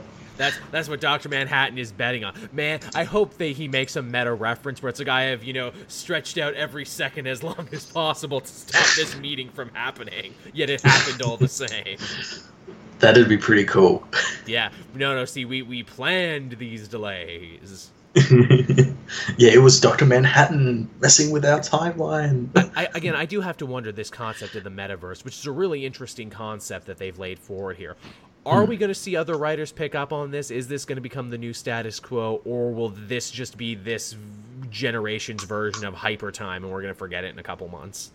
I have to think that some writers will, I want to believe like Joshua Williamson with his Superman stuff that's coming up and Batman stuff and Flash stuff, that he'll do something with it. Because I know he's in that sort of realm already with the Speed Force and Hyper Time and all that sort of stuff. I'm hoping he will, but yeah, I don't know. Snyder tends to play ball, but he's also writing his own universe, rewriting a storyline right now too, so I don't know. That's going to be the problem with that, because that already has really far-reaching implications, consequent implication stuff. And then if he adds this in, it's just going to come across like what happened between Metal and his Justice League, where it's like, you thought that was the big threat, this is the big threat. And it'll just happen again with somehow Perpetua being related to Dr. Manhattan or something, or Dr. Manhattan manipulating her or something. It's such a weird time at DC where we're getting really good stories, but also stories that completely contradict each other in a lot of ways. Yeah. I mean, you could fit them together. It wouldn't be perfect, but you could. And then you got the people who aren't even trying to connect stuff anymore. Yeah, like Bendis. Like Bendis is like, I'm just doing my own thing over here. Or very selective of what he connects. Very, very selective of what he's doing. But yeah, Doomsday Clock is cool. This was a really good issue. Might be one of the best issues of the series. Like I said, it's the most artistic. Yeah, when they eventually all finish up, I'm probably going to go back and read it, because I imagine in trade it's going to read amazingly. No doubt. With all of the issues there. No doubt, and especially because the first 5 issues feel like 100 years ago. The first issue came out 2 years ago. God damn. Remember when the Joker was involved in this story and they all went underground and all the villains were having a meeting? Yeah, and Lex was shot by a comedian. Remember Comedian was part of this story? And and Rorschach went insane because they learned he wasn't the real Rorschach and all this sort of stuff. And they mentioned Sanctuary in this book for some stupid reason over a year ago. Yeah. Yeah, well, now we know because Sanctuary is still open. Yeah. But I guess it's still, maybe this is the reason why Dr. Manhattan has to come back and stop them from opening Sanctuary. Man, that would be crazy. Jeff Johns just used this his last issue to retcon shit other people wrote. That's why he's got to kill Superman. That would be really funny. All right, so what else do we have this week? We had Batman Last Night on Earth, Book 1. We did. This is a Black Label book. Yes, and as I said in my review, it's a Black Label book that's out of continuity, but it's also in continuity. That's the craziest thing about it, because Scott Snyder's like, what, did you think I wasn't going to reference a bunch of the stuff I'm doing in Justice League? The Batman machine I set up in my own run and all this other stuff? What is really cool about it is that it can be read in continuity as like this is what happens after Justice League Doom War and like Doom wins and everything. Or it could be read just as an Elseworlds book. Like, you don't have to read it to understand like what's going to happen. Which is the best thing about it. It's just really cool. It's, Batman wakes up in an asylum, everyone telling him he's crazy. He's also younger now. Mm-hmm. And we learn that this is all a big simulation because this Bruce isn't actually the real Bruce Wayne. This is I guess a clone from that machine. Yeah. That's been imprinted with the original Bruce's memories after that Bruce died during the Doom takeover. So there must always be a Batman. Yes, and Alfred didn't want him to be Batman, so he locked him in this like AI sanctuary thing. Sure did. I like to all the names of all the orderlies and doctors there are references to their actual names. Like Joker is Dr. Redmond Hume Red Hood. Yeah, that was pretty cool. That was pretty cool. The coach, Dr. Al Ghul. Yeah, Al Ghul, yes.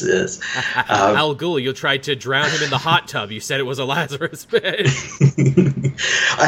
That's the one thing I really like, where like Bruce is trying to like figure out, okay, well, why do I know all these languages? Why do I, you learnt them from this guy who you might have, who from Dr. Elliot, who you called Shush or something, or something weird. That's great, Shush, because he's a librarian. Yeah. Yeah, just real funny shit. Yeah, and eventually he gets his bat costume, which is like a shock therapy bridle and a straitjacket, and he ends up fighting his way out of the simulation, which takes him to like this desolate Earth. Post-apocalyptic. Where he meets a head-in-the-jar Joker. We don't know how Joker got his head in the jar, but his head's in a jar. We do not. And talks. And also why the head was waiting there for him. And, like, can other people hear the head talk, or can only he hear the head talk? Yeah, and also the head is narrating the book. That's really funny. Also, too, the Joker swears, and it's like, that's really the only thing I can see that earns them the Black Label thing, that the Joker head swears occasionally. She swears, and I think Wonder Woman swears a little bit later on when talking about the chapel. Yeah, which really, those are the only things that really justify this needing to be out of continuity. Some dirtier words. Yeah, there's nothing really, anything out. Maybe there's something in later issues, but yeah, this issue, there isn't. But yeah, they end up getting together, and they end up going to Coast City, which has been utterly destroyed by the Green Lantern power battery. And Mogo's hanging in the sky dead, thanks to Brainiac sucking it dry. And with Mogo dead, all of the Green Lantern rings can go to anyone now. But because they go to anyone, people with low will end up becoming slaves to the ring and create weird Akira babies. I love that. Weird zombie Akira babies that just trample across Coast City, dragging dead bodies behind them, and I'm like, oh, that's so creepy. Yeah, that's so cool. So cool. But yeah, Batman and that are saved by Vixen and Poison Ivy, who are driving around driving around in an invisible tank. And they take him to Gemworld.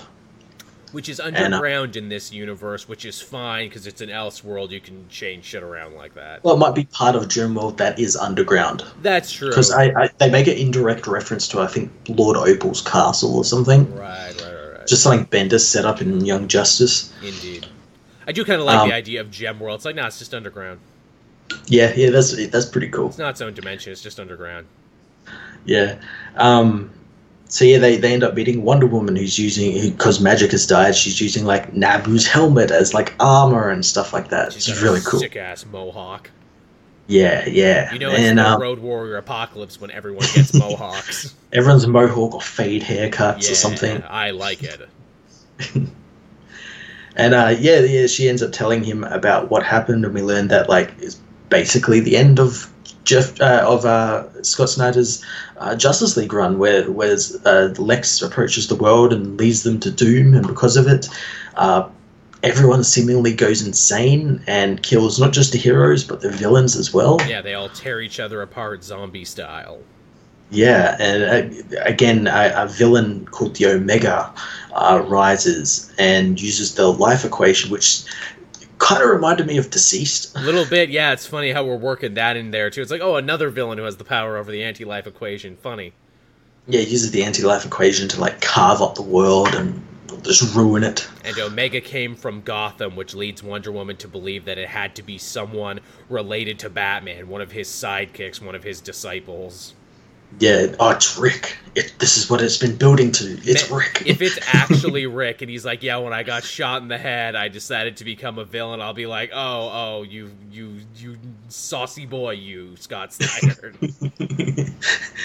No, I don't know who it might tie back to Joker somehow. It's gonna be like Alfred or someone unexpected. Yeah, Alfred, or like or old Bruce Wayne. Yeah, that too. I think the old Bruce Wayne thing's a little obvious, but I do like the idea of it being like Alfred or Gordon or someone crazy. Yeah. But yeah, it's a really fun book. You know, it's people were quick to call it, oh, it's Old Man Logan for Batman, but even though he's younger here than he's ever been.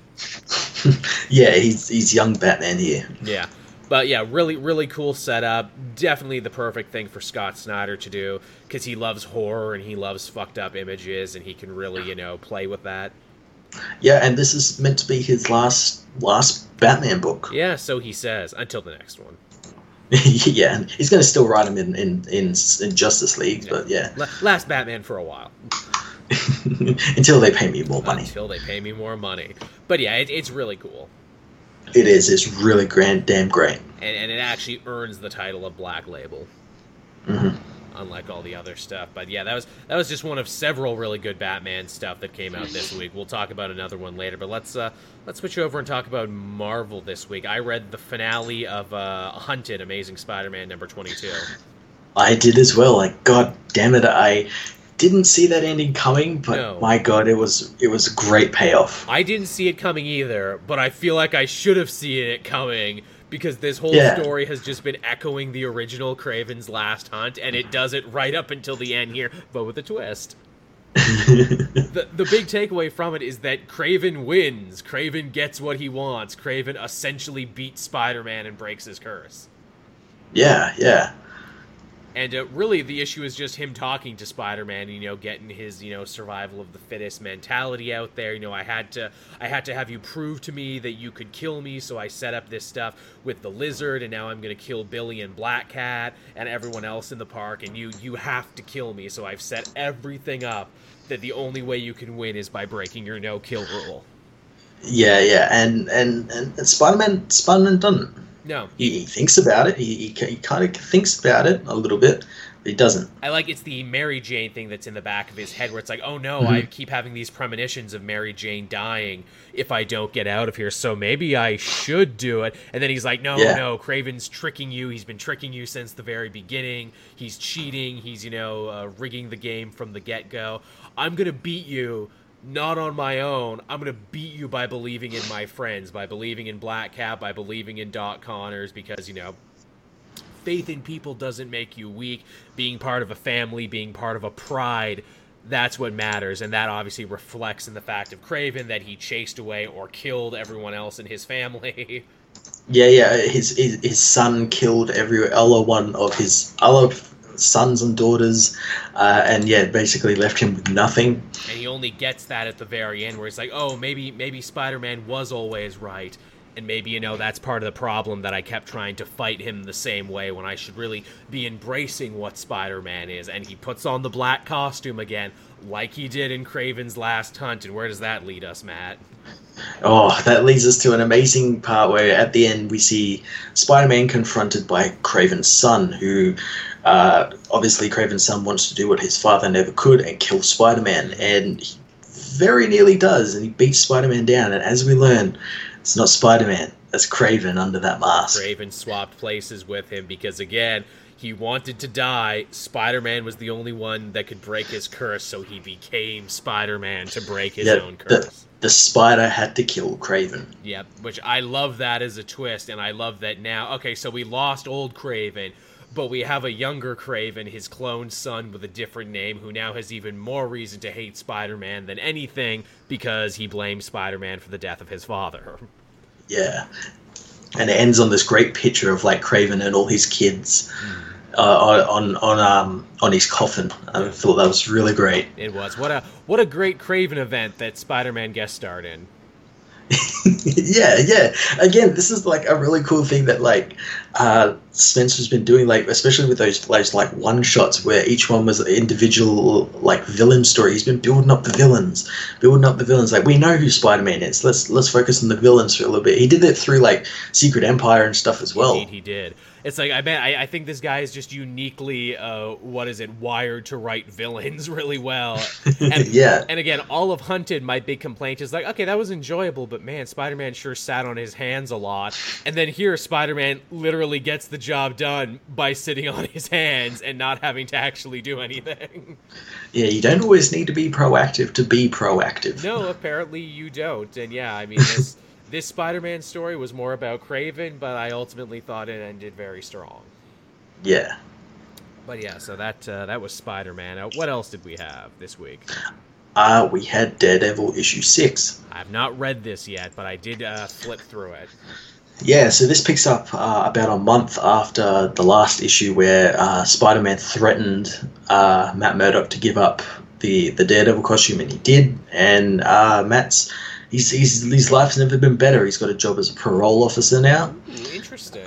He's actually changed jobs a lot, is the funny thing.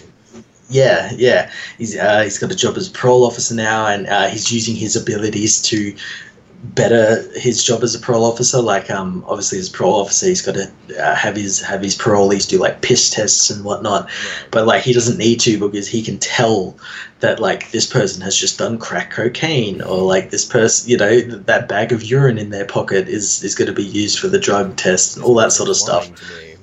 Yeah. So he uses that, and because he helps them by saying that he's been addicted as well, because obviously he had the painkiller addiction, which surprisingly is absent from this issue.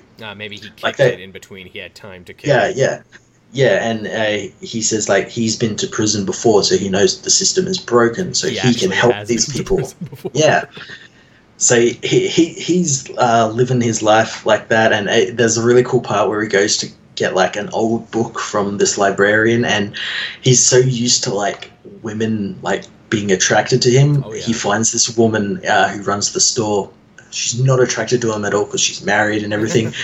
So he becomes attracted to her because she's not attracted to him. So he's kind of giving chase to her, which again put a lot of thought into this. Again, might bring up some drama because she's a married woman. Are they going to start a relationship? Meanwhile, Cole North has done basically nothing in those months since street fighting with Daredevil. He's been put on a case because Wilson Fisk now wants the police to capture Spider-Man. Right. So he's been put on that case, but he's like, well, it's Spider-Man. Why can I go chase like Frank Castle? And the captain's like, because the captain's in the Fisk pocket. She's like, no, get the Spider-Man. He's a menace. And so he's dealing with that. He's dealing with cops that hate him because he arrested Spider-Man. And it all comes to a head where a bunch of cops start beating on him because of it. And they all are gunned down by the Owl's men, who the Owl has decided that he's going to start protecting Cole North because Cole North got rid of Daredevil. Oh, interesting. I like the Owl as a player in this now. Yeah, and the owl is like kind of in the bookend storylines, which is like this family witness their friend's shop get like ransacked by the owl's men for protection money, and this woman Janet is in the store when it happens, and she decides to do something about it, which makes her pick up a pipe and grab a Daredevil costume. I saw that as the final page, and I'm like, ooh, are they gonna do a thing now with no Daredevil? We're gonna have like a bunch of copycat Daredevils running around trying to fill his shoes? That's what it seeks to imply. Because it's like, usually when you hear stories like this, it's like, oh yeah, the hero went away, but we quickly got a new replacement. This sounds like Death and Return of Daredevil. It's like, well, what if we try out several Daredevil replacements who all do things differently? Yeah. We're gonna have Eradicator Daredevil and Steel Daredevil.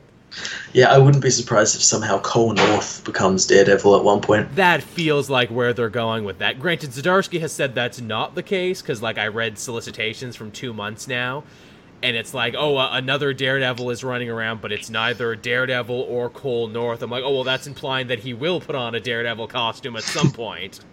Yeah. I mean, they set it up so hard. Where it's like Cole North, he's the exact opposite of Matt Murdock. He believes in enforcing the word of the law down to a letter. He's also a boxer. He also hates Fisk. Yeah, and this issue implies that he has like infatuation with Daredevil because it's months after the case, and he's still like drawing pictures of Daredevil and still like focused on Daredevil. Because he beat me. Yeah. Yeah, that book is great. Chip Zdarsky is killing it across the board in all of his stuff right now. It's great. The only detractor from this issue is the art. It's not Marco Cicchetto. He's a fill-in artist for this art, and it comes across unfinished. That's the problem, going from Cicchetto to someone else, because Cicchetto's stuff is just like, oh, you're making love to my eyes on every page. Yeah. Like that dude's gonna be high in demand. Like Zdarsky's already a household name, but this dude's gonna be a superstar. I imagine people are gonna be fighting over him in the future to be like, yo, draw my thing. Yeah. He's just that good. It's the little things about the Daredevil costume now, like it's all red, but it's clearly like bandaged up there, like wrestling tape on his arm. Yeah, and the helmet looks a bit more like the TV show one, and it's got like the piping, and it looks like it's got weight to it and everything. And he tucks his pants into his boots now, where he never did before, and it's like such a small change. And I'm like, why hasn't he been doing that forever? Because it used to be, when you had boots, you did the Wolverine Captain America thing, where your boots are over your pants. You don't tuck them into your pants. Yeah, it makes him look more like a ninja. Makes him look way more like a ninja. And I'm like, it's just these little things. And it's like, from afar, he looks like how Daredevil always looks. It's only when you start looking at all the little changes, I'm like, oh, that's really good. Yeah. It's like when they update Batman's costume every so often, where you look like what it was and where it is now, and how they've added all these little things. Mm-hmm. Which is good for Daredevil. He was due to have his costume changed up a bit. Yeah. But yeah, so Daredevil continues to be great. I read Thor this week, and it was the only War of Realms tie-in that I actually had. I read Thor as well. I've kind of cooled off on the other War of Realms tie-ins, not because they're bad, but because I have too much, and it actually really seems like all the important stuff is happening in the main War of Realms. There is way too many of them. I'm going to review them all. I'm going to do like a week where I just like pump out the reviews for them. But yeah, there's just so many of them. And like some haven't even come out yet. There's that Gail Simone Iron Man that's coming out soon. Yeah, this week coming. Yeah. But yeah, Thor. This one is all about Kull the Serpent, Thor's uncle and Odin's brother. Yeah, the Ballad of Kull Borson. Yeah, who Jason Aaron brought back to be kind of a foil antagonist for Jane when she was Thor, and then he just kind of never went away. He just kind of hung out, and like you kept waiting for the moment, like, oh, he's gonna betray his brother. He's gonna try and take over Asgard. No, he's just staying loyal the whole time. Okay. Yeah, just hanging out in the shadows, watching Thor argue with his father about Jane. Just being super loyal. I loved the flashback as a kid, where him and Odin are playing like the Viking version of Shot for a Shot, where it's like, oh, you can pick up any weapon and hit me with it once before I kick your ass. And he's like, oh no, I want no weapon. I'm just going to whisper some horrible shit in your ear because I know all your fears because I'm the god of fear. Yeah, I know Odin doesn't love you. Yeah. Oh no. But yeah, that's pretty great. He was sent on a mission, which they've kind of changed his mission because Aaron made it seem like, oh yeah, I want you to infiltrate Malekith's forces. Now it's like, no, I want you to infiltrate behind enemy lines and destroy the fuel sources for the Bifrost. And I'm like, okay, that's a bit of a change, but I understand because it's like you got enough double agent shit going on with Loki. You don't need to double up on your double agents. Yeah. And they do imply that, like, no, Malekith totally did try and recruit Cull, and Cull actually told him to screw off, interestingly enough. Yeah. It's like, no, well, you could kill my brother. It wouldn't, like, solve anything or my problems or anything, you know. I could become ruler, but why? Yeah, Jason Aaron basically says, yeah, Cull grew a lot in between issues when you weren't paying attention, from when he tried to take over the world and that failed, to dying and being brought back and given the chance to be a villain again, but choosing not to. And he eventually frees a bunch of Dark Elf children before blowing himself up and the whole mine in like a really super cool, I'll take you with me. Yeah, and it inspires these child slaves to fight in the War of the Realms with Cull's axe and calling themselves the Children of Cull. I do like that. I'm like, oh, see, so in death he became a better god, and also, too, because they're Asgardians, none of them stay dead. He'll just be reincarnated. He's been dead once before. Yeah, no, they make mention to that time where he was the dragon, the serpent. Yep. It's like, remember that time? This is like foreshadowing. I do remember that. It's just like, man, why is any Asgardian afraid of death? He'll just be reincarnated. I'll be back. I'll be back as something whenever a writer has something to do with me. Really, this was just about ending his story arc, is what it is that Aaron had started. Like, well, we need a story here, so let's tell something about Cull. Yeah. Again, none of it is necessary to War of Realms, but it's fine. Yeah. Which I would say is most of these tie-ins. Some are like, that's all right, to actually pretty good, but War of Realms tells its story in the War of Realms. Yeah. But yeah, that was that one. I had one more, and that was Detective Comics. I had a couple more, but let's talk about Detective Comics. Let's talk about Detective Comics. Man, what a fun little one-shot. Yeah. They brought back the Black Case book. Yes, they did, from the Morrison run, and also a bunch of other books. Year 1, Year 2, A Serious House on Serious Earth. Man, Batman has such a great Batman trade collection. Yeah, he's got all the omnibuses. He's got all of his greatest hits. My favorite subject, myself. But yeah, we got the return of the Reaper. Yeah, a villain from way back when. From year 2. Who Batman thought dead, but has returned in Europe, which Batman learns because because Batman Incorporated isn't a thing anymore. He has to monitor the world. Yeah, which I thought was a nice touch. For potential threats. And he finds out about this vigilante in Europe who's going around killing people in justice's name, and decides to head to Europe, disguised as Bruce Wayne, attending a Bilderberg meeting to investigate the Reaper. I like it when Batman goes on vacation to other places and gets out of Gotham. Yeah, it's really cool, and I like that at the start of that we've got Jim there's like, I'm going away for the summer, and it's like, what are you doing, Batman? I'm staying in Gotham. Mm-hmm. It's like, no, you're going to go to Europe. You're going to go on vacation. Yeah, man, he ends up going on vacation anyway. Also, too, man, what a great buddy piece for him and Alfred. Alfred basically being his wingman this entire story, helping him solve crimes, helping him set traps for the Reaper. Yeah, using those acting chops of his to act like a drunk person. I love that. It's like, why would you ever need a Robin? Alfred can do it all and make you dinner. That's super fun, super cool. The Reaper's got a bit of a redesign there. It looks a lot like the old one, but there's more cape stuff going on. It looks more modern. Yeah, more modern, and we actually learned why that is, because it isn't the original Reaper. It's Judson Caspian's son Julian, who no one knew about because he was he was like hidden away. Like he left his family when he was a teenager and kind of did the Batman thing, traveling the world. He was the black sheep of the family. Saw what his father did and realized his father's scope was very limited. Blame Batman like all villains do. Yeah, it was only limited to Gotham, so he decided to expand his reach and kind of become like Reaper Incorporated. I love that he's like, yeah, I was inspired by what you did with Batman Inc., but I'm like, I can do it better, though, so I'm going to turn the Reaper into a supervillain franchise for everywhere in Europe. It's like Euro Disneyland. Yeah, and he has the Reaper Prime, which is like a weird android, part human, part android thing. Love it. That like Batman has to fight, and Batman vows to like destroy Julian's Reaper Incorporated, and that's basically where the story left off. Kind of feels like they were setting up something. It does. This is like, hey, if you like this story, we'll keep telling it, and if you don't, it just still makes for a good annual on its own. I do love this idea where it's like, hey, the Reaper's a cool character and a cool design. Why is he not a bigger Batman villain? Let's make him a bigger Batman villain. Yeah, and also this book is like poised to, like, if they want to bring back Batman Incorporated. Yes. Because like to fight Reaper Incorporated, we'll bring back Batman Incorporated. Which I always loved Batman Incorporated as a concept. El Gacho, Night Runner, everything else. Actually, it's funny, when this story opened in France and there was a supervillain in France, I'm like, hey, Night Runner, get on this. What do you He's do? busy.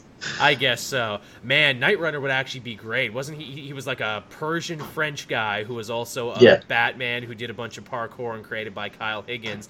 Man, we need one of those books now. Just let's bring back Batman Incorporated as a book, and every issue with someone different. This feels like it's the perfect like launch pad for that. It is. Tomasi can write it. Exactly. Because he clearly likes the Black Case book, and he likes what Morrison was laying down, so why not? They actually mentioned Morrison stuff with Batman R.I.P. and Dr. Hurt. They do. I love that. I'm like, yeah, it's all in continuity. And before people are like, well, doesn't that not gel with everything else? This talk of year 2, talk of Morrison, talk of everything. The answer is continuity's a joke. Just enjoy it when they mention things you like. Yeah, creativity over continuity, people. It's back and better than ever.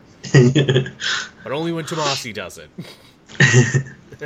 But yeah, that was the last book I read before we did the show, and I thought it was really good. Awesome. I had three more books. I had the Superman Leviathan Rising special. I forgot this came out, actually. This was at the bottom of my pile. I'm like, oh crap, this was this week? Yeah, you're gonna need to read this. So this was like the big sort of primer for the event Leviathan. It was written by Bendis, Matt Fraction, Greg Rucka, and I think that's it. I don't think there is a third writer. Killer's row of talent. Yeah, and they all got like their each little bit that is going to springboard off into like the Jimmy book and the Lois book and everything. So yeah, we see Clark. He's well, first we pick up with Leone, the woman who runs the Invisible Mafia. Right. And she is met by Leviathan, this guy who's wearing like a hologram face that's changing his face constantly. He comes to her because he asks, like, how do you operate without Superman knowing? And it's actually quite a really cool reason. She says like, well, I'm not trying to get his attention. She compares it to like having the love of her father. It's like, I had the love of my father where most of these people didn't. So I'm not looking for attention. So I'm not the big grandstanding villain who has to be known to Superman. I like that reason. And that's why I'm able to succeed. I also don't say stuff like Kryptonite, Lois, Clark, Superman, all these trigger words because he could be listening at any time. Yeah, and Leviathan's like, oh, that's cool. I'm gonna kind of do that, but I'm gonna go kidnap Clark Kent. And she's like, don't do that. And he's like, I'm gonna do it. And he does it. And Clark at this point is fighting Mongol. I like how Bendis is using Mongol as like Superman's whipping boy. In everything. He beats him up in Naomi, he beats him up in everything. Yeah, and Clark sees these people waiting to capture Clark Kent, and he's like, he goes and sees Lois, and he's like, hey, maybe I'll let these guys capture me. There'll be a great story. Mm-hmm. So he lets it happen, and Lois warns him, don't act while you're being captured. Don't act. Clark can't help it because he gets like stunned by like this bat, and of course it doesn't do anything as Superman, but he's like, on the floor seizuring and everything. And as we find out, he's been captured by Talia al Ghul. Oh, she's in the story now. Yes, and in a very interesting way. And she's captured him to draw out Superman because she knows that like they've worked together. Like Clark's written stories about him and stuff like that. She doesn't know it's Clark, and Clark actually does this really cool thing because when they capture him, they take off his glasses and most of his clothes, and he says, "Can I have my glasses back? I get migraines." So he wants the glasses back because they change his face shape and. There you go. And she there's a moment where she actually like looks at him like, wait a minute, but then it's like, whatever. So like he's left at the mercy of a kryptonite like thing that's like put on him to draw Superman to them, and then Superman will be weakened, but they obviously don't know he's Superman, so Right. yeah.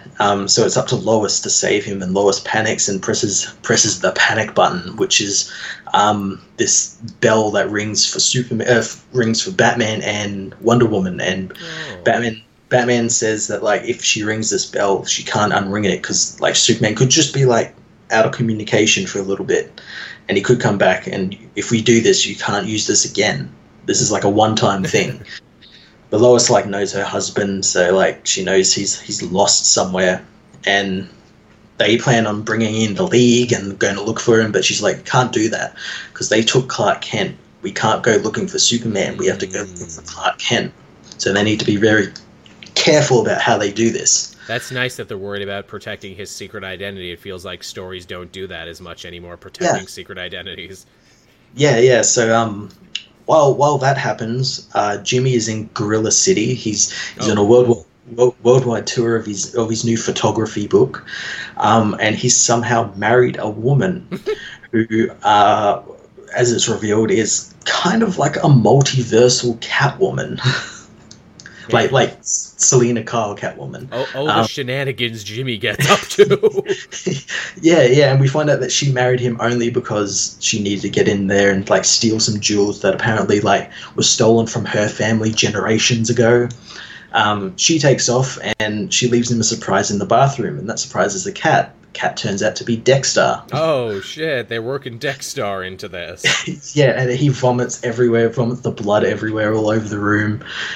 So Jimmy's like, okay, I've got no money, no clothes or anything. How am I going to get out of Gorilla City without them like getting mad at me? So he just makes a dash for the door, and realizing his communicator watch is going off with like kryptonite warnings because Superman's affected by kryptonite. He realizes he has to go and try and save Superman with Dexter. And that's going to be the Jimmy Olsen book from Matt Fraction. Yeah, and which already sounds like a good pitch. The lowest one is her going to try and find Clark, which we kind of get the end of in this issue because the book comes to a close with them actually finding Clark. It's Lois dressed as Talia. Firestorm, Dexter, and Jimmy, who's like all roided up, and they end up capturing him and they go after Talia, and as we learn, Talia is actually working with Leviathan, like that weird creepy guy with the mask, right. Who frees Clark from the kryptonite, but leaves him bound in like wherever he is. But she's working with him, and he's not happy that she captured Clark because he wanted to do it a different way. So she kind of betrayed him, and because of that, she must die. So she gets thrown from like the air blimp thing, and Superman saves her, but she won't reveal who Leviathan is to him because she knows. Right. I heard a very interesting theory on who Leviathan might be. I'm sure it's all bullshit, but it was very interesting. Who's that? Apparently on his costume, he's got like little red arrows. He's got a couple little red arrows, and he's got a really big angry boner against Green Arrow. Does he? Well, yeah, because what is there? He didn't bother recruiting him. He tried to recruit Batgirl, but he left him behind. I could see that as it being it knows who Oliver Queen is, and like Oliver's not going to join this thing. Like this is Oliver, the most liberal hero ever. He's not going to join this. That's true. Although they do make a point of, like, in all the artwork for Event Leviathan, saying that Green Arrow will be a character and there's like little blurbs that are clearly written from the perspective of Leviathan guy, and like he really lays into Green Arrow in his, and I'm like, oh, But that kind of goes against like their relationship in the Green Arrow book, which was pretty good, like until like he just fucking up and died. It would be like, weird to see him blame Green Arrow but not blame Wally when their relationship was good, and also wouldn't that be bullshit to kill him and then just bring him back as a villain? Yeah, and maybe the timing doesn't really seem to work out because this event was being built up just as Heroes in Crisis was beginning. Yeah. Like it could, but yeah, it would be a real like something pulled out of your ass. I didn't think it was, but the person who put this theory out there on Twitter, and they're like, oh, and Red Hood might already be a member of Leviathan, and obviously him and Roy go way back. And I'm like, that doesn't sound right, but you make a compelling argument. I really hope it's not. I just hope it's just like just some guy. A new character, yeah. Yeah, just some guy. It's gonna be Otto Nets again. But yeah, so that sounds fun. Yeah, it's cool as well because they continue that thing on from the last Action Comics where it was all like investigative reporting, because the end part of this issue is like Clark obviously got his story and he's like starting to write it out while Lois is there helping him with her Leviathan stuff. So yeah. It's pretty cool. Yeah. Cool. Definitely sounds more interesting than what's going on in the main Superman book at the moment. Yeah, I don't know what's going on there. I'll happily take this, but you had two more lightning round through those last two. Yeah, I had the most recent issue of Wonder Twins, issue 4.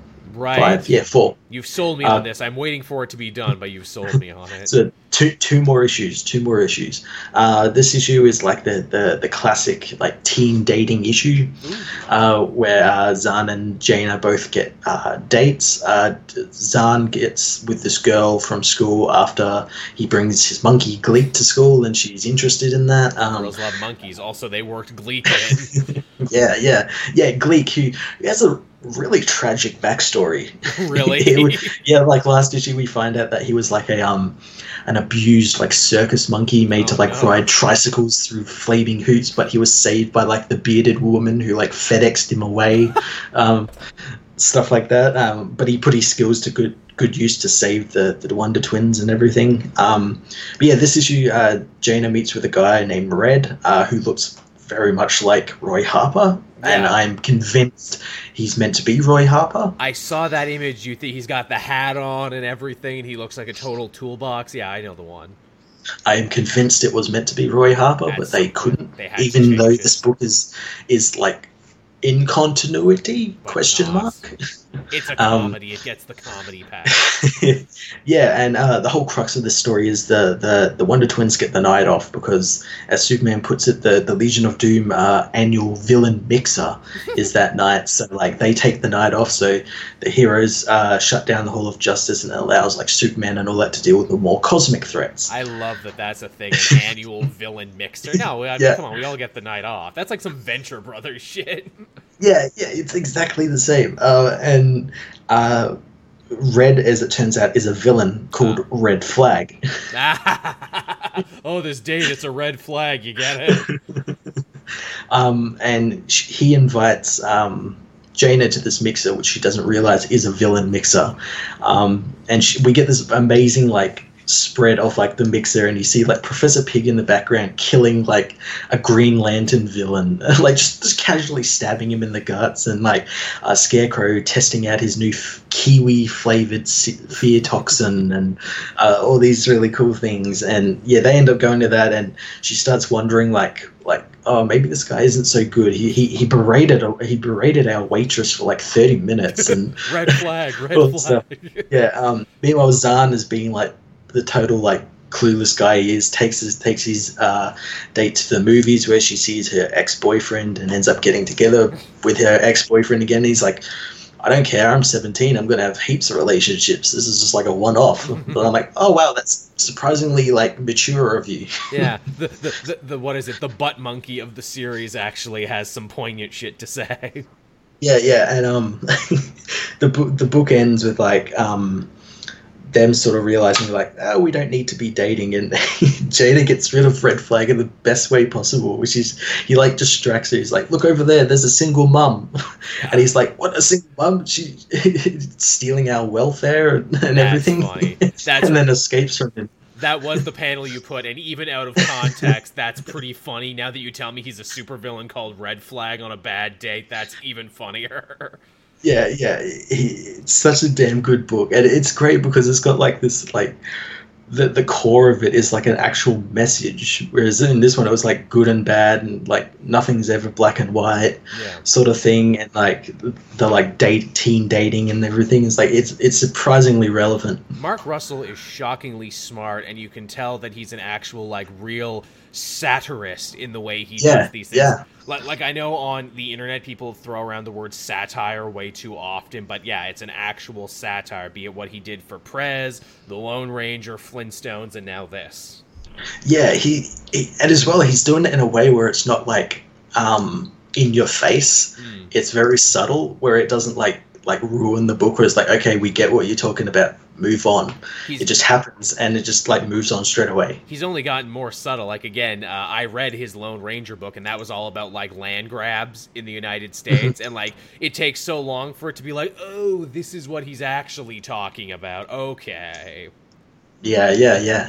But yeah, that's great. I will have to check out that. I'm definitely going to do a story so far on that book, because that sounds totally like my jam.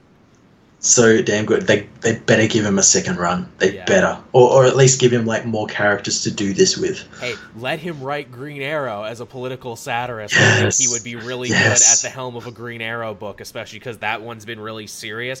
Let's do a Green Arrow book that's more kind of a weird, quirky comedy superhero.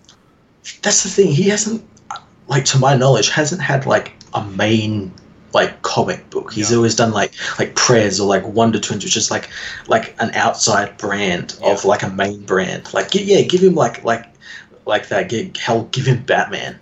I mean, I guess Flintstones arguably was, because it was one of the flagship books of that weird like Hanna-Barbera experiment, but it's a big difference between having Flintstones and having Batman. Yeah.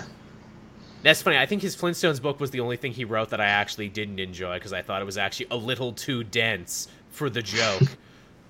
Where it's like, you know, he's taking the obvious thing that even Flintstones did, where the joke is, hey, people in Stone Age times did stuff that's not unlike what we do now. But I felt like it was a little too erudite and a little too wordy. But it was like people enjoyed it. I think it was like one of the longest lasting of those Hanna-Barbera books, and I think it was nominated for an Eisner, so that's pretty good. Yeah, I think it won a bunch of awards. And it had people talking about Flintstones again for a minute, so I think he must have been doing something right. Yeah. So you said you had one more? Yeah, I had one more. I had Star Wars issue 108. Oh yeah, I got so far behind it. Now you told me it's been running for 100 issues. No. This is the 108th issue of the original Star Wars run from Marvel. This is a one-off issue they did to continue that original run, and kind of like the Green Rabbit and shit. Yeah. The original Marvel run. It's under the Legends banner. Cool. It's written by Matthew Rosenberg. Nice, love him.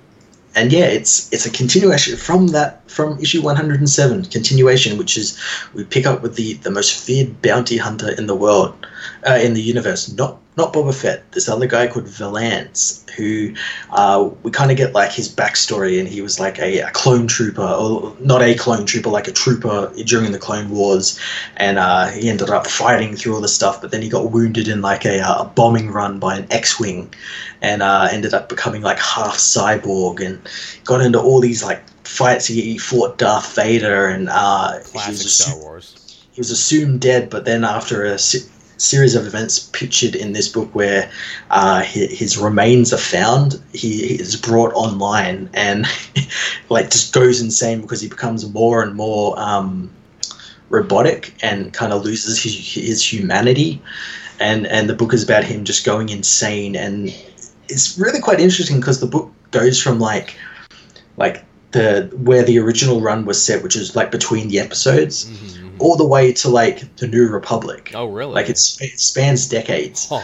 and it's a long book. It's like 40, 50 issues, and it spans like him coming back, and he comes back. He looks like Metallo or the Terminator. I've seen that picture now. And he just goes insane and just like kills everyone, and the rebels have to stop him and everything, and it's just fun. It's just great. That like Marvel decided to do this. I don't know why they decided to do it. It's like, really strange. It's like, don't you have enough official Star Wars stuff to do? Yeah, but we could do this as well. You know what it is? I bet Rosenberg was a fan of the old stuff, and I bet he had a pitch. Yeah, but I'm just glad they got like that one issue to do it, and I think they even got back like Walt Simonson, who was like I think he was the original artist, like did like some of the covers and stuff. And, holy shit! Yeah, it's so cool. That's impressive. It's just so cool. So cool that they got to do this. That does sound like my jam, and that sounds like something that even if you weren't really keeping up with all the Star Wars stuff, you could easily read this. Oh yeah, definitely. And as well, like I think recently they even just put out like all of the old Marvel comics in like a big omnibus or like a bunch of trades. So like, yeah, it's perfect. That probably helped too to get all that together and at the same time. Yeah, and it probably like appeals to those people who aren't who like the legends, like those people who aren't too fond of the new stuff. Oh, they're out there and they'll tell you about it. Oh yeah, they will. Those fans are like the vegans of the geek scene. How do you know you're dealing with a certain type of Star Wars fan? They'll tell you. Oh, they'll tell you, all right. How do you know your friend is vegan? He'll tell you. Yeah. Take that, vegan fan base. I don't know if anyone listens to the show is vegan. If you are, tell me all about it. I don't think I've ever actually met a vegan. I'm sure. Well, yeah. Well, that's the thing. They would have told us by now. They would have told us by now, exactly. So I don't think there are any. Don't think there are any. But yo, my keto bros, what's up? So I guess that's it then, Matt. That's everything. Yeah, that is everything. Alrighty then, so I guess we'll start winding the show down. I'm probably going to be mentioning this a lot over the next month or so until it comes. If you are in the Vancouver, British Columbia area, July 5th to the 8th, I will be in Vancouver for the first ever Geektopia Comic-Con. It's actually been announced what my panel will be. It'll be about getting into YouTube and about my life as a YouTuber and everything. So if you want all the spicy behind-the-scenes secrets, you gotta come there, or watch the video when I inevitably re-upload it later. Because it's part of my reel. I need a reel for other cons to be like, yo, bring me out, I do this thing. It's a show reel. Yeah, it's a show reel, exactly, which means I'll have to write it too, and also I'll need to find an interesting way to say, how do you get in YouTube? How do you get successful? It's a fucking crapshoot. It's all luck. Be where I was 5 years ago. That's the thing. It's harder now than ever, actually, to make money on YouTube. YouTube makes it a little harder every year. I'm sure, 5 years from now, you'll have to actually run a gauntlet with a bunch of hungry dogs before you even get to upload. Which will make you want it more, but yes. Check that out. Also, thank you to the patrons who, make this show possible, keep the lights on, allow me to pay Matt, allow me to upload the show in audio format to iTunes and SoundCloud, where you can get it usually a day after it airs here on YouTube. So Thursdays, that's always a big deal. Thank you for everyone who likes, subscribes, and comments. That helps drive engagement and makes it so more people find the show. Yeah. Do you have anything to promote? Not at this moment. We are coming into con season here very soon, so I imagine I'll be promoting them very soon. One of these days, I got to go to Australia, or you got to come here. Yeah, our cons out here are pretty cool. Yeah, from what I understand. Cool. They're a lot smaller, but as well, they don't feel very small. They're more intimate. I get that feeling. I would also just like to visit Australia to say I did. You live in an interesting place with interesting stuff. See the Sydney Opera House that's in every movie. Even movies that don't have it. Even movies that don't have it. I was going to say, do you guys have Nando's there, or is that just a UK thing? We have Nando's here. I can get a cheeky Nando's in Australia then. And on that note, everyone, will start winding the show down. Thank you, everyone, for watching and listening. And Matt and myself will be back next time. Same day, same time. Yeah. See ya, everyone. Bye-bye.